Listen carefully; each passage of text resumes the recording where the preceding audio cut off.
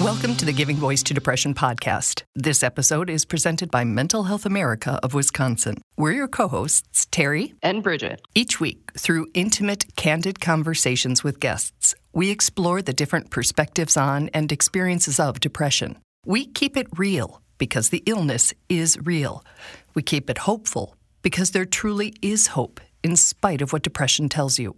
We're not experts or therapists. We're sisters and best friends who live with depression and have interviewed hundreds of others who do as well. By sharing personal experiences, we can all learn from each other that while depression convinces us that we're utterly alone, that our best days are in the past, and that we won't experience joy or hope again, those thoughts are symptoms, not truths. Hearing others shamelessly discuss their mental health journeys provides information, connection, and hope, taking away some of depression's power.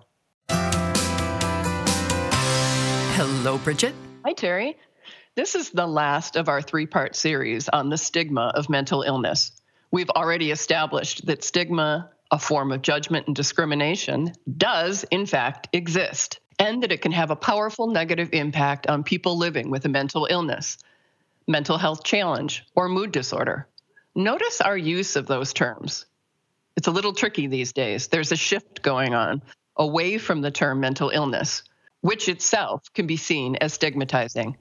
But we've heard of and received pushback from people who live with diagnoses, including severe depression, bipolar disorder, anxiety, and others, who feel that a term like mental health challenge makes what they're living with sound just like an annoyance rather than a complex psychological disorder. And anyone listening who's been in the deepest and darkest of depression's pits would surely agree they felt more than challenged at the time.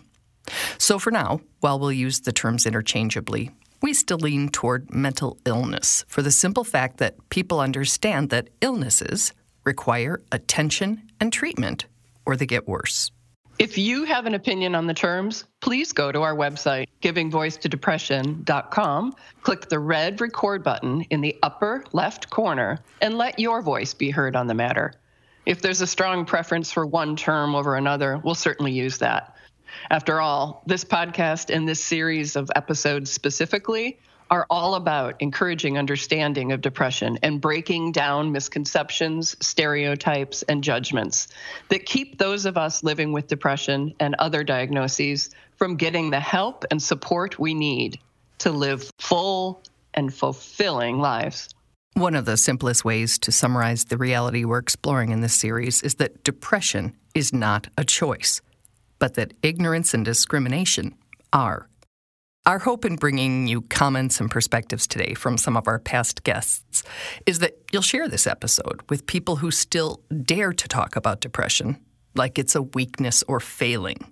You send them our way, we'll take care of them. Or at least we'll try. Yep. We do try. We're trying so hard. Yeah, trying. Again, the impact of stigma goes far beyond being misunderstood. It creates an environment where instead of feeling safe enough to raise a hand or a white flag, to say, I'm really struggling. I can't hardly get out of bed. I'm angry all the time without even knowing why. Or, I don't know what's going on, but I'm having thoughts that are scaring me. People stay silent because they worry about being judged, stereotyped, feared, fired, burdensome, or any number of other things. It is a recipe for isolation. For a documented average of 10 years passing between having symptoms and getting a correct diagnosis and treatment for a mental illness, and of course for an increased risk of suicide. Ask a person who lives with mental illness how those factors, which we're collectively calling stigma, impact their perceptions and willingness to ask for help. Here's some of the answers we got when we asked that question. Despite my mom being a therapist, it took until me being in a pretty suicidal place before my family was like, oh, hey, maybe like you should go to therapy and maybe we should address this. So I think if in that first month or so, I would have gotten the information and sort of kind of the permission to go get the correct help, I have a feeling I wouldn't have sunk so deep into this. It's hard to ask for a recommendation for a therapist or a recommendation for a psychiatrist, but why? When we need a dentist, we ask our colleague or we ask our neighbor. When it comes to seeking help, I suddenly feel weak or that I can't handle my illness. Because you think other people see it that way. Exactly. Maybe my youngest does, since she has not gotten help for it. I mean, for her, I think it's always been about shame and appearing that she is not together. She wants to keep her appearances up that she's okay.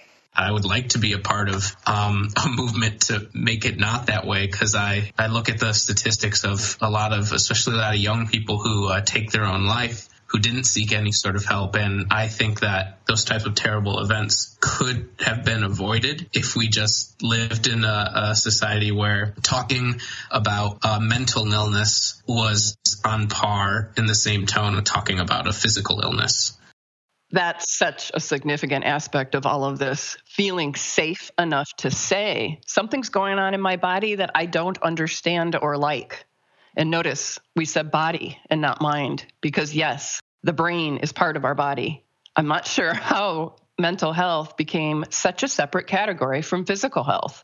One can be openly discussed and the other is taboo. Even in 2021, it is body-boggling. See what we did there? Bridget, as we talk about this topic, we do need to be aware of self-stigma as well. The fact that we can be so sure that people will judge us that we don't bring up the topic and be honest about what we're going through. Since we have committed to sharing openly here, I will just say that as a single woman, I was more than a little hesitant when meeting people to answer the question, so what do you do for a living? Or worse, how or why did you get into that?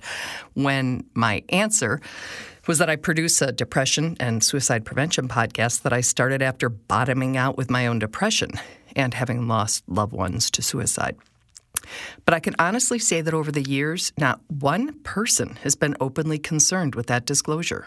Rather, my matter-of-fact answer actually opened the door for them to talk about their parents or previous partner or children or friends' experience of depression, or their own.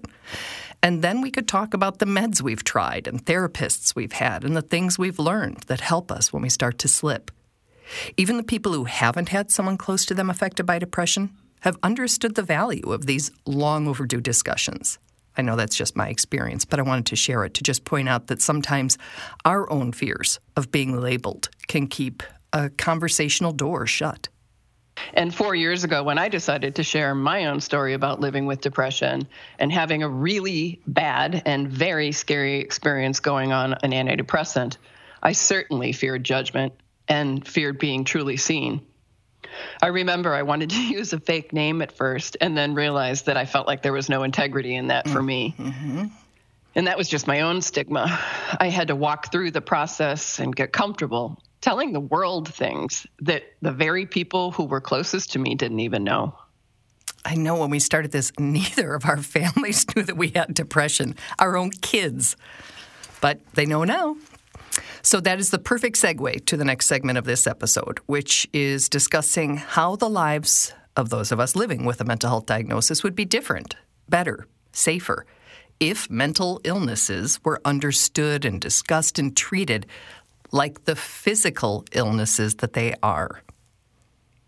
And again, we asked a number of people how increased understanding and decreased judgment and fear of judgment would make a difference in their lives.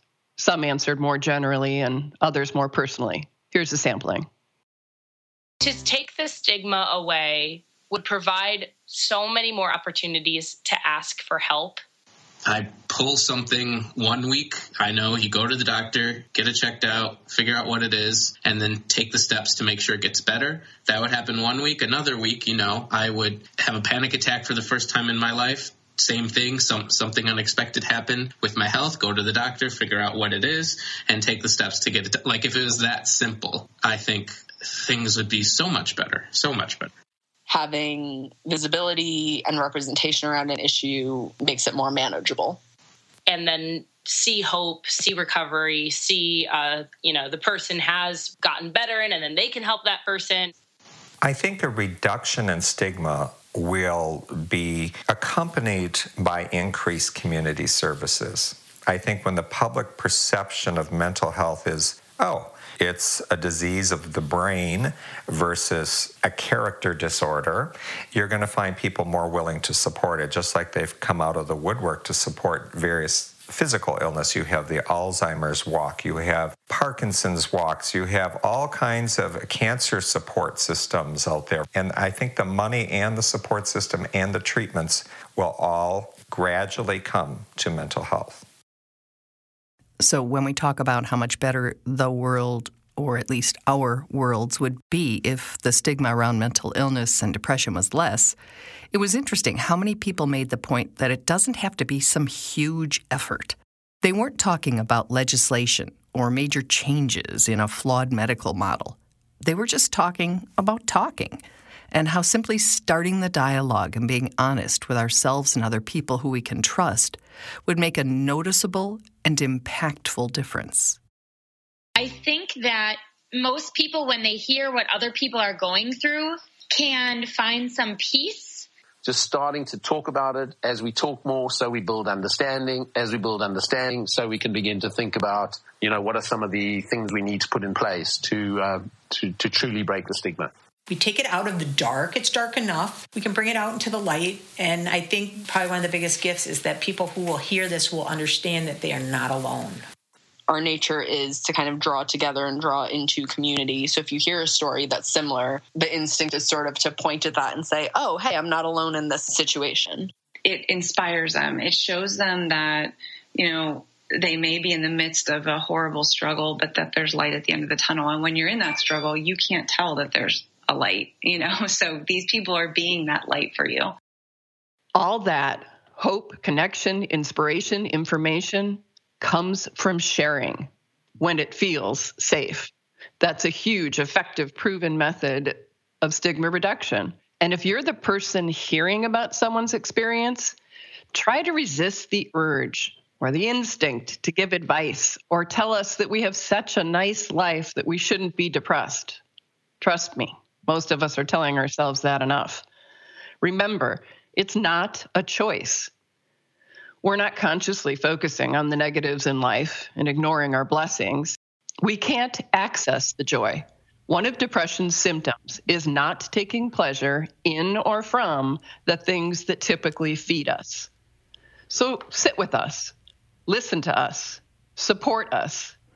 You can even say that you don't understand, but that you love us. But please don't judge, or we'll stop talking, and then we're all alone again. Just some advice from behind the curtain. Great advice. It's so similar to what we hear from everybody we talk to. And it's why so many people don't talk, right? They say, every time I try, somebody tells me I have essentially no right to feel the way Exactly. I feel. And it's not even a feeling. So thank you for that. And it takes so much courage to speak up. Yes. Even like a slight facial expression from the person we're sharing with can be interpreted as judgment. And I know that sounds heavy for the listener, but it's true. We can just slam the door closed on our bravery to be real and honest and share our experiences with others.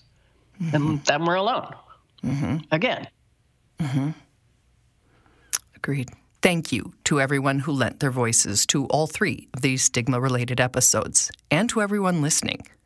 We want you to hear and believe that every comment you leave on social media, in our support community on Facebook, and via recordings from our website, givingvoicetodepression.com, those feed us and they guide us. They help us know what would be helpful for you to hear, and then we can focus our podcast episodes and posts using that information.